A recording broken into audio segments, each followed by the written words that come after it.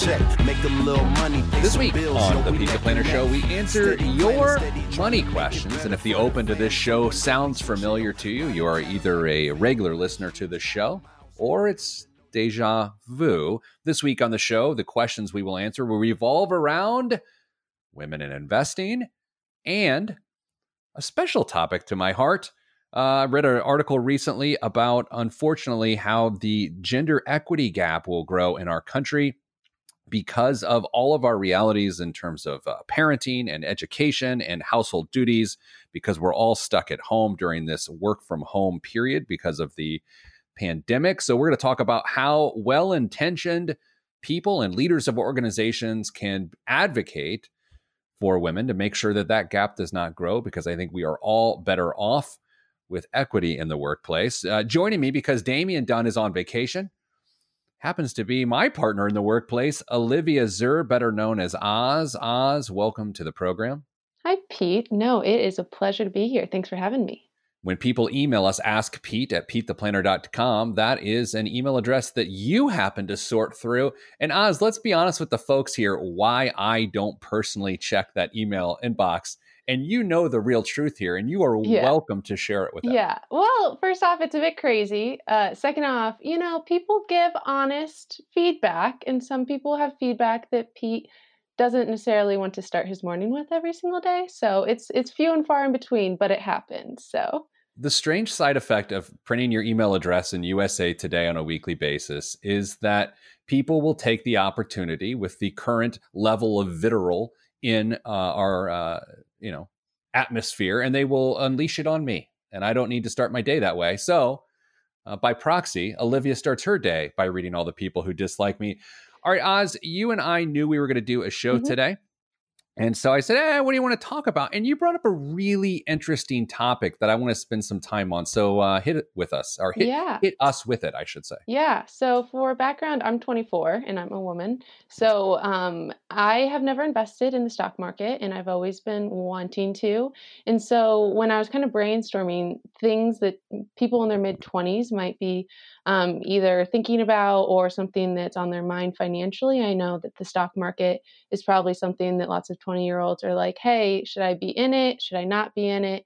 Regardless of the global pandemic, the recession, all that stuff, just thinking long term, is it wise for me to invest? And so I did some research on this, and obviously women invest in the stock market less than men. And there's lots of, things pointing to the fact that maybe it's because we're risk adverse. Maybe we just like to save more and know where our money is. But so I really wanted to talk with Pete today and figure out, one, is there a better mechanism for people who are risk adverse to grow their money if they have that extra cash? Or really, is there, how do women know when to enter? What do we do? I was even talking with my mom about this earlier, and I know so many well-educated women who just don't know where to start, and then they just don't do anything. So that's kind of where we're at. I love this topic, and there's been a lot of academic research around this topic. And I believe the one that I tend to reference a lot, I believe it was from UCLA, that says when women do invest, they tend to be better investors than men. And the reason why, sort of the qualitative reason why, Oz, is the same reason women don't invest in the first place. And it's this. When women typically don't know what to do, and this is, again, a qualitative analysis of this, they tend to not do anything. Mm-hmm. They don't just guess. And men, sort of the aggressive personality traits of men is when they don't know what to do, they just assume they know what to do. Right. And do it anyway, and oftentimes find themselves in a lurch because of that. So it's really strange that women certainly don't invest as much as men, but it's that same reason why they don't as to what makes them really good investors. Yeah, I think we want all the answers first. I want to know if I'm going to put money in that I'm doing it correctly, and I don't blindly make decisions. I mean, sometimes I make them too quickly, but I don't blindly make them. So, yeah. Now, I don't have the data to support this next assertion, but at least I admitted it. I would guess that men tend to gamble in terms of Vegas and online gambling and sports gambling more than when women gamble. Would you agree with that assertion? I would assume so, yes. I personally am not a gambler. I watched a show last night that included a lot of sports betting, and it caused me anxiety. I just was like, I don't know about this. And it's even legal now, but it's still something that you probably won't see me in Las Vegas soon, people. That's all I have to say.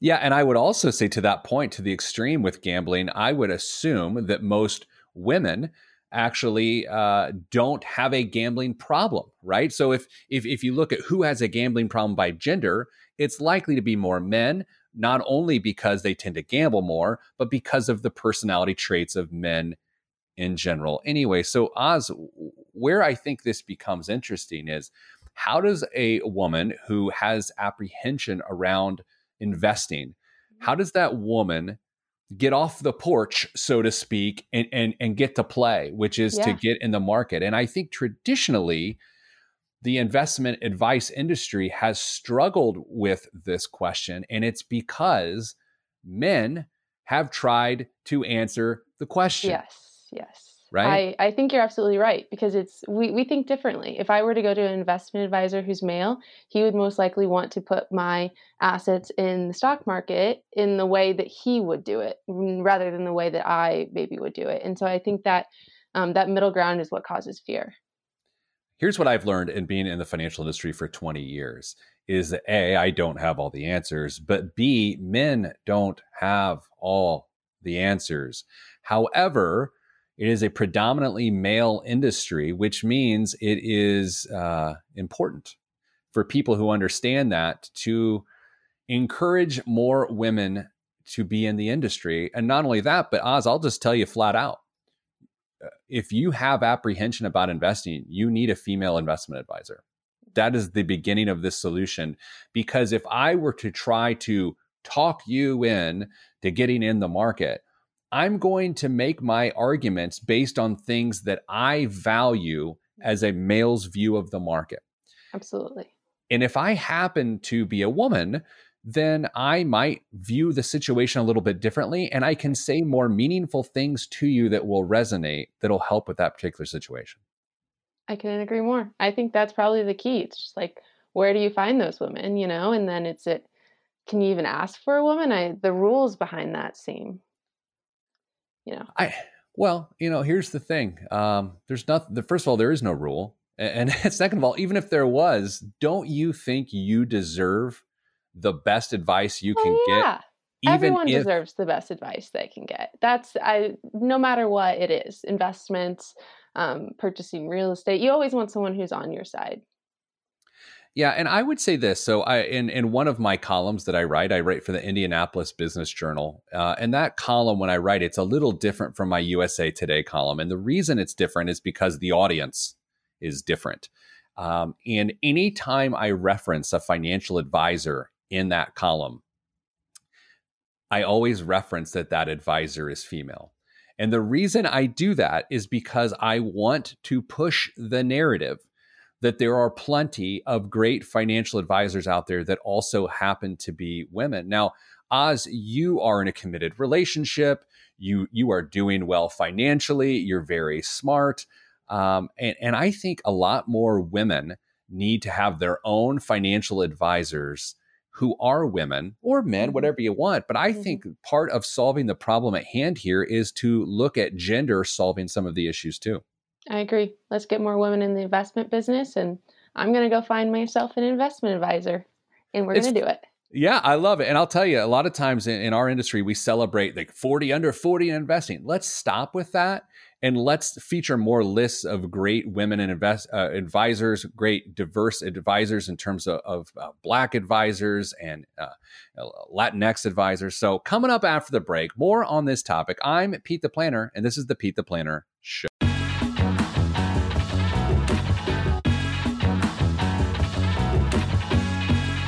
Back on the Pete the Planner Show. Oh, it's just me. If you've listened to this show for how long has this show been on? 12 years. There were times when this was a solo show. It's just me talking to you. It was a very intimate relationship. And we're back to that moment now. My co-host, Damian Dunn, is on vacation. My co-worker, Olivia Zur, joined us the last segment to talk about women in investing. She did a fantastic job. And I'll tell you, in this financial world that I happen to live in, and I'm no longer a financial advisor, I was a financial advisor. There are a number of weak spots, a number of growth opportunities within the financial workforce. And the first one, very honestly, is the lack of equity in terms of men and women in the financial industry. There is no reason to think that a woman financial advisor is any way less superior than a male financial advisor. I mean, to take that approach would be ridiculous. Here's the thing, though. We have been socialized, I should say, to just think that men are better investment advisors because that's the way it was. Women didn't work in the industry. They had other jobs like marketing and this and that. But the reality is, some of the best investment advisors I know are women. One of the best financial advisors in the world happens to be a friend of mine, and she has been recognized consistently as one of the best financial advisors in the world. She happens to also live in central Indiana, where I live.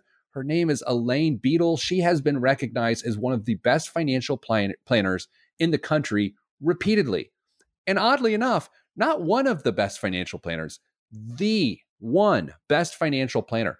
Her firm made just last week the top 100 investment advisory firms in the country on CNBC. So when you go to select your financial advisor and you want a different approach from all of the stereotypical advice you get, which often comes from men, why not kick the tires, so to speak, on a female financial advisor? There's nothing wrong with that. And by the way, if you happen to be a man, which every once in a while I'm accused of being, just generally with my stubbornness, you can have a female financial advisor too. There's absolutely nothing wrong with that. Because ultimately, aren't you trying to get a different perspective, a fresh perspective, some different way to look at a situation that needs objective advice from the outside than your own? You don't want your financial advisor necessarily to be an echo chamber within your own head. And I think a lot of times that's what happens. You hear people say, financial advisors are a dime a dozen. How can you tell them apart? How do I get a good one or a bad one? I'll tell you this. If you look at it from a gender perspective, you'll look at it a little bit differently and you'll do yourself a service in doing so. Since we're talking gender today, I have to tell you, I read an article. It came out in September, late September, and it's from the Society of Human Resources Managers. I believe that's the acronym SHRM. I should really know that. I mean, we live in the world of SHRM, and my organization, my coworkers currently are upset. Oh, look at this. Hold on a second. Oh, actually, I was about to react to Facebook Live on the radio, but that doesn't really help people on the radio because you can't see what's going on Facebook Live as we record this live noon on Fridays. But you know what? I'll bring it in anyway, and I'll just read it. A regular viewer of the Facebook live streams, a woman named Ann, she says, I'm about to be officially certified as an AFC, which for those that don't know is an accredited financial counselor. I've been strongly considering pursuing the CFP certification. For those that don't know, is the Certified Financial Planner designation. These types of stories, conversations make it even more appealing. Ann, thanks for weighing in. And I'll tell you, both you, Ann, and everyone else listening, the vast majority of our advice team at Your Moneyline and Hey Money are women. Why?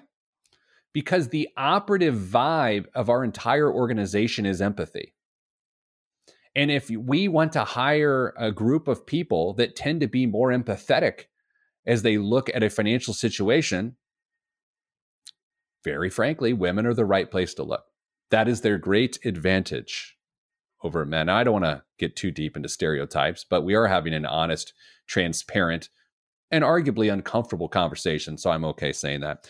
This article I found on the SHRM website, it's at shrm.org, is entitled "The Pandemic Imperils Working Mothers' Careers." As the nation's health and financial crises drag on, experts worry that the strides women have made in the workforce are being negated, pushing equity further out of reach. It's by a woman by the name of Teresa Agavino, wrote the article, and there's just some absolutely stunning stunning statistics here that are worth considering. And when you read statistics like this, it's one thing to feel bad for people who are in this situation. It's a whole other thing to think, what can my role be in trying to solve this problem? And as a leader of an organization, I try to at least ask myself that question, because I know that my current reality, especially the last 6 or 7 months, isn't shared not only by everyone in the world, but more specifically, even within our small workforce. And a lot of times, gender has a lot to do with it. Consider some of these statistics. 60% of working parents have no outside help in caring for and educating their children. Okay? That's a big number. That is the majority. Now let's get into some gender dynamics around it. Parents now spend an additional 27 hours a week on household chores, childcare, and education. Okay? An additional 27 hours of the 168 hours that we all have to work with, there are 27 more hours that need to be reallocated from whatever they were going to into these new tasks. Women currently spend 15 more hours per week than men do on domestic labor. Close to half of respondents of this survey feel that their performance at work has decreased because of these added responsibilities. You know, we talk about equality, but the real conversation here is about equity. If people at home are not doing an equal share, and by the way, let's just be honest here, I'm not doing an equal share. I'm not. I try to, but I'm not. If people aren't doing an equal share at home, how can they be expected to do an equal share at work when they have more hours dedicated to things that need to get done at home? You see, in our culture at work, people often talk about, well, you can have a flexible schedule, just get it done when you get it done. At what point of those 15 additional hours being added to a person's workload at home, are they supposed to just stay up till 2 a.m.? Is that the current solution we're dealing with? And if you happen to be a single mother or a single father for that matter, because the dynamics are the same at that point, how about the additional 27 hours? When are you supposed to get that work done? I think if nothing else comes from this pandemic, and God, I hope a lot comes from this pandemic in a positive way, because we've had certainly a lot of the negative. I hope if nothing else, we can reconsider what it means to have a healthy life-work balance. You know, we've talked on this show in the last few weeks, even that, you know, we used to talk about it in terms of work-life balance. If nothing else, that dynamic has almost permanently shifted. We've got to look at this a little differently. This is about life-work balance. What's more important? Work or life? Well, life's more important. And I think if you get like-minded people within an organization, you're going to have a more powerful organization. We're going to talk more about this after the break. And we actually do have a financial question as well today. But I want you to consider this. If a person can have 4 days of work instead of 5, it's possible they're more productive in totality during those 4 days than if they were forced to work 5 and take on those additional 27 hours of duties at home. So we'll touch on that after the break. Also, we do have a 529 question, so I feel somewhat qualified to answer that. This is the Pete the Planner Show. I'm Pete the Planner.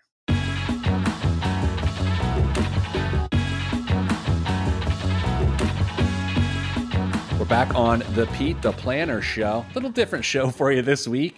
Damian Dunn, the co-host with most of the intelligence of this group, is on vacation this week. He will be back next week after upstaging me with a move of fun that he will never live down. He'll tell you about it next week. Olivia Zur, my colleague, joined us in the first segment and asked a really good question, which has really dictated the direction of the show here today.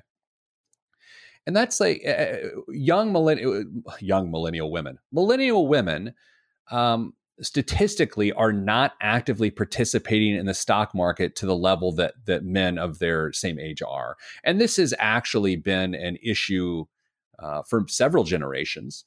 But what we're seeing is this group of millennial women are as educated, if not more educated, than their male peers.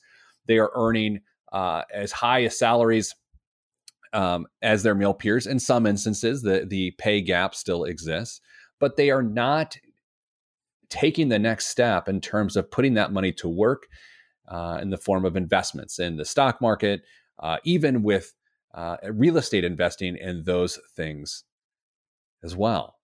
So then that turned into a conversation about gender in the workplace and how this pandemic has really set women back because of duties at home. And it's not that those duties automatically go to women who are performing some of those tasks. It's that the women are stepping up and doing those duties. I think that's the nuance of this conversation. Women are potentially, and people who study this are potentially worried about women being set back in the workplace because the women are the ones who have stepped up at home. Have I tried to step up at home? Yeah, but probably not to the level that my wife has stepped up with what we're all dealing with right now. Now, also consider this. There are, of course, people who do not have the ability to work from home. So that adds additional complexities with sending their children to daycare, to school, and then dealing with the realities of this pandemic if they're a single working parent. So it creates a lot of challenges. All right. Listen, everybody. I got a tweet this week from, actually, if I think about it, friend of the show, Lindsay Hine. She's got a great podcast, 3 podcasts, oddly enough, one on running, and one on parenting. And oddly enough, I can't remember what the third one's about, but she should only have one. No, she's great. She has 3. The question was, should each child in your household have their own savings account and have their own 529 account, which is their own college savings vehicle? And it opened up a little bit of a discussion online, which I thought was pretty interesting. And it's a rather common question, but the reason why the answer is one way as opposed to the other way actually is the most interesting part of it all. So, and I'm going to talk about the state of Indiana because I happen to live in the state of Indiana. And if I'm going to talk about 529 plans, I want to talk about Indiana's 529 plan, not because they compensate me to talk about their 529 plan, although they do in commercials, but because I just happen to understand it best. Okay, so in the state of Indiana, if you put $5,000 a year as a household into a 529 plan or a series of 529 plans, but it's $5,000 in aggregate, you get $1,000 in the form of a state tax credit or a 20% state tax credit, depending on whatever you put on, but it caps at $5,000. Okay. So what some parents do is they hear that there's a $5,000 cap and they say, well, I'll just put it all in one count. It'll be for Billy. He's the oldest, and Sally, she's the youngest. But you know what? It's for both of them. We just have one account because you only get the one tax credit. And so we'll just use it for Billy, and then we'll split it off, and Sally will get some of it too when she goes to school a couple years later. So in theory, that kind of works, right? Because from a tax credit standpoint, you've maxed out the tax credit. So from a tax standpoint, it just doesn't matter whether you have one or two accounts. However, from a practical standpoint, when you get to Billy getting to school and Sally going to school, it gets rather complex. And here's why. Let's say Billy isn't going to go to a cheap school. Billy goes to a private school that's very expensive, doesn't get a lot of scholarship money because he's terrible at soccer. And so in order to make the economics of the plan work, you draw a disproportionate amount of the funds for the 529 for Billy's education. And because practically, here's what I know, when parents are making those tough financial decisions around college in the moment, when a kid gets into their dream school and they're fighting and scrapping to find any way they can possibly pay for it, what they often do, even if they've mentally allocated a portion of the money to another sibling, they will take a disproportionate amount of that funding and put it towards the first student going to school. So in turn, what I'm telling you is Sally gets the short end of the stick, right? Because Billy is going to require more of that money. And so then they spend it, and they often say, well, we'll figure out what to do with Sally later. And they don't. And it just ends up not being fair to Sally. This is why I absolutely recommend that every child has their own college savings plan. Yes, you can have one plan and use it for the whole family. I'm just telling you, if we're trying to be practical here, and as a parent, you try your best to be fair, even when you try to teach your kids that there's no such thing as fair, you should have separate accounts. Not only that, but because you're better able to equalize them along the way. For instance, in our household, we have one child who's 3 years younger than the other child in our household. And so we can do the math, which I enjoy doing in spreadsheets, as you might imagine, as to at what pace is this child on versus what pace is this child on in terms of trying to hit our college savings goals. Now, let's say this. Let's say you get to your first child and you don't end up using their whole 529 plan because they get a scholarship. Now, here's the interesting part. I have a sister who is 3 years older than me who went on a full ride scholarship to as an athlete at a Division I school. Obviously, you can see me. I needed all the financial assistance I could get because A, I wasn't going to get an academic scholarship. B, wasn't going to get an athletic scholarship. And C, there weren't any broadcasting scholarships. So my parents had to end up spending more on my college education than my sister's, even though my sister was the firstborn, right? So it's very important to have separate accounts for that reason. Another reason, let's say you've got a family member or a friend who likes to give gifts to your kids. You know, that's still a thing. And maybe they want to give a cash gift or some sort of monetary gift. You can give them the gift code for the child's account and it has more meaning to it, right? If it's Sally's birthday, but they have to deposit a gift into an account that has Billy's name on it, it sort of takes away a little bit of the meaning and the well-intentioned generosity of making a deposit in the kid's account. So yes, I like separate 529 accounts. On top of that, let's go ahead and take a moment to talk about banking. I think your kids should have their own bank account. Now, it is worth noting, I have some weird views on banking, and I'll share them with you, and I don't expect you to adopt them, but they're really weird. For instance, all my coworkers and close friends love to mock me because I still pay my mortgage in person at the bank every single month. Why? Because when I was a kid and my mom used to take me to the bank in Speedway, Indiana, it was my favorite thing to do because I loved just the dynamics of walking into a bank, making a deposit, making a withdrawal. It felt really tangible to me. And there's something about that relationship that I enjoy the physical dynamic of it. So I still go pay my mortgage. And so I can get this little yellow piece of paper that tells me my mortgage balance at the end of each month and based on what my payment was that month. So I that's weird. I know. Right? So I really like that. But it's also why I want your kid to have their own separate bank account so they can begin to have that relationship. They can know that money is in the bank for them. And they know if they make money at their lemonade stand, they could go down to the bank and deposit it. I think it just paints a really good picture, especially in a time in which most people's digital thoughts, there you go, monetary thoughts tend to be digital. Coming up after the break, the biggest waste of money of the week and current events. I'm Pete the Planner. This is the show.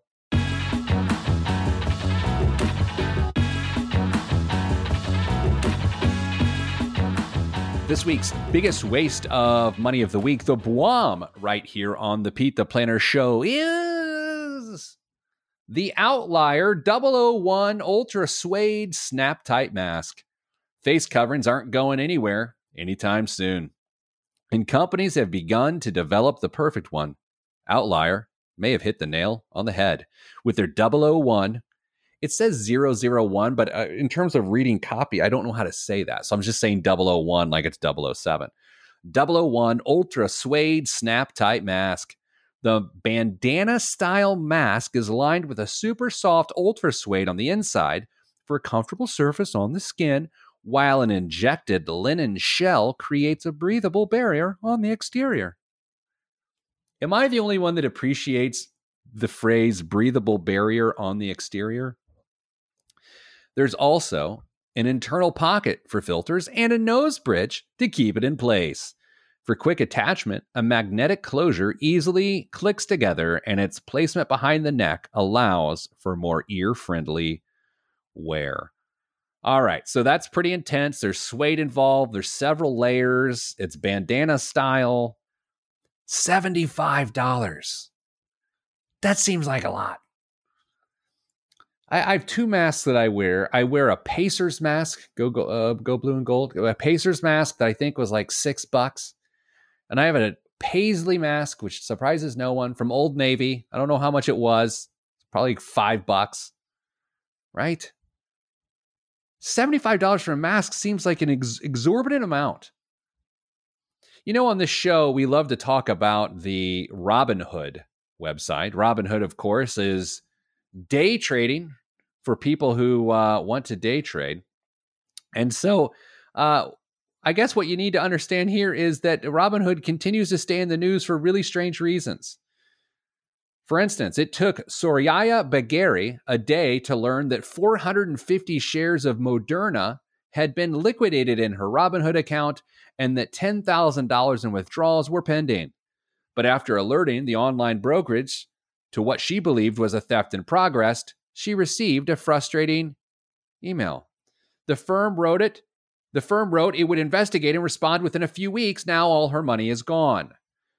Bagheri is among 5 Robinhood customers who recounted similar experiences in Bloomberg News, saying that they've been left in limbo in recent weeks after someone sold their investments and withdrew funds because the wildly popular app has no emergency phone number. Okay, so you know my feelings around Robinhood. I feel like it gamifies investing to a detriment. I feel like it takes people who should not invest, and no, not everyone should invest. If you don't have any financial stability, investing is a bad decision. And then so the novice hearing that will say, well, shouldn't you invest to get stability? No, you should have savings to create stability. And once you have a level of stability, then maybe invest in a platform. And of course, you should always put money into your retirement plan at work. But to pick your investments on your own in the wild, wild west of online trading prior to having stability is a giant mistake. And Robinhood simply just doesn't care, in my opinion. It's my opinion. I'm not accusing them of anything other than they love the novice investor. And in this situation, the ability to call and talk to a customer service person because you feel like someone's stolen your money and you're told that they will get back to you in weeks. Meanwhile, your money's gone and there's nothing you can do about it. That seems bad. That seems really bad. The SEC and FINRA have declined to comment on this case so far, but I think sooner rather than later, Robinhood is going to have to answer to the fact that if something goes wrong with their accounts, you can't actually talk to someone on the phone. I don't know why I'm about to say what I'm about to say. Why am I doing this? Damien is currently cringing. Here's the thing. Sometimes you need people to solve people's problems. Artificial intelligence, bots, all of those things don't solve people's problems. Why am I saying this? Well, it just happens to be one of my organization's biggest competitors just announced a large artificial intelligence component to financial advice that solves people's problems with a computer. Here's what I know. Money's not about math. It's about behavior. It's about understanding really troubling dynamics of a situation, putting the puzzle together, making some chess moves, not checker moves, and then seeing it through with accountability. I'm telling you, that can't happen with artificial intelligence. The future of money isn't computers. It's relationships. And that's okay. Walmart divides Black Friday deals into 3 separate events that kick off online. Walmart said on Wednesday of this past week that it will have in-store Black Friday sales, but it's breaking them up into 3 different sales events. The big box retailer is taking safety precautions such as having employees distribute sanitized shopping carts and limiting the number of customers inside the store. Scott McCall, Executive Vice President and Chief Merchandising Officer for Walmart US, said the company wants to deliver on low prices, convenience, and safety, no matter how customers choose to shop.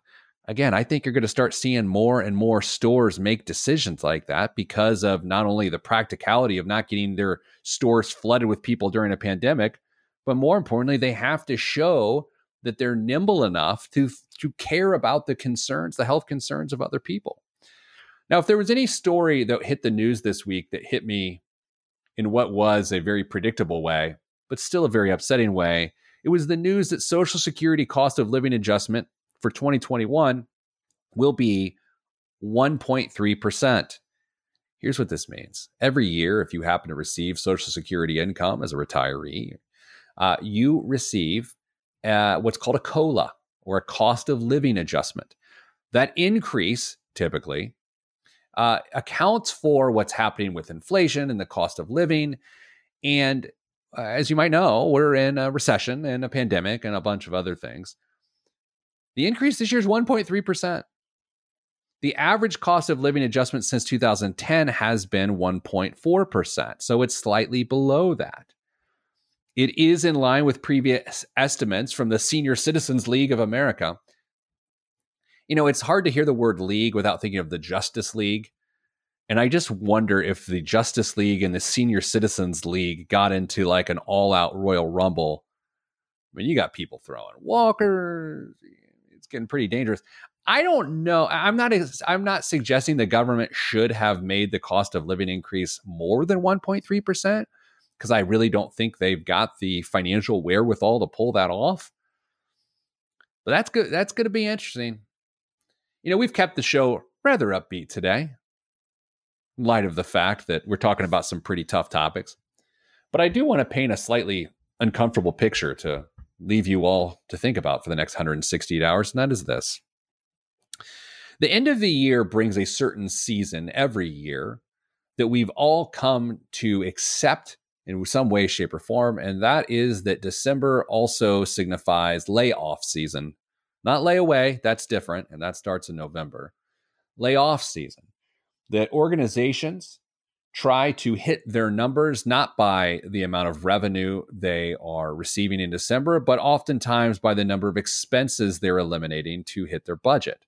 Thus, they receive bonuses and they can stay employed. And one of the ways organizations do this is through the layoff. I think it's worth noting that there's a lot of well-intentioned businesses across our country who have done the best they could to keep their ship afloat during trying times. And so when layoff season comes around this year, it could have a completely different vibe to it. It could not only be them trying to hit their numbers, but it could also be throwing in the towel, understandably to some degree, on what was a superhuman effort to keep the ship afloat. And so what I worry about going into the next 10 weeks or so is when does that start happening and how does that affect the other dynamics of what's going on in the economy? And it's with that, I bid you adieu. I'm not saying that jokingly. I think about it a lot. So, hey, I'm sending you good vibes. Good vibes are all that's in the budget. Thank God. Dame will be back next week. I'm Pete the Planner. This certainly was a show.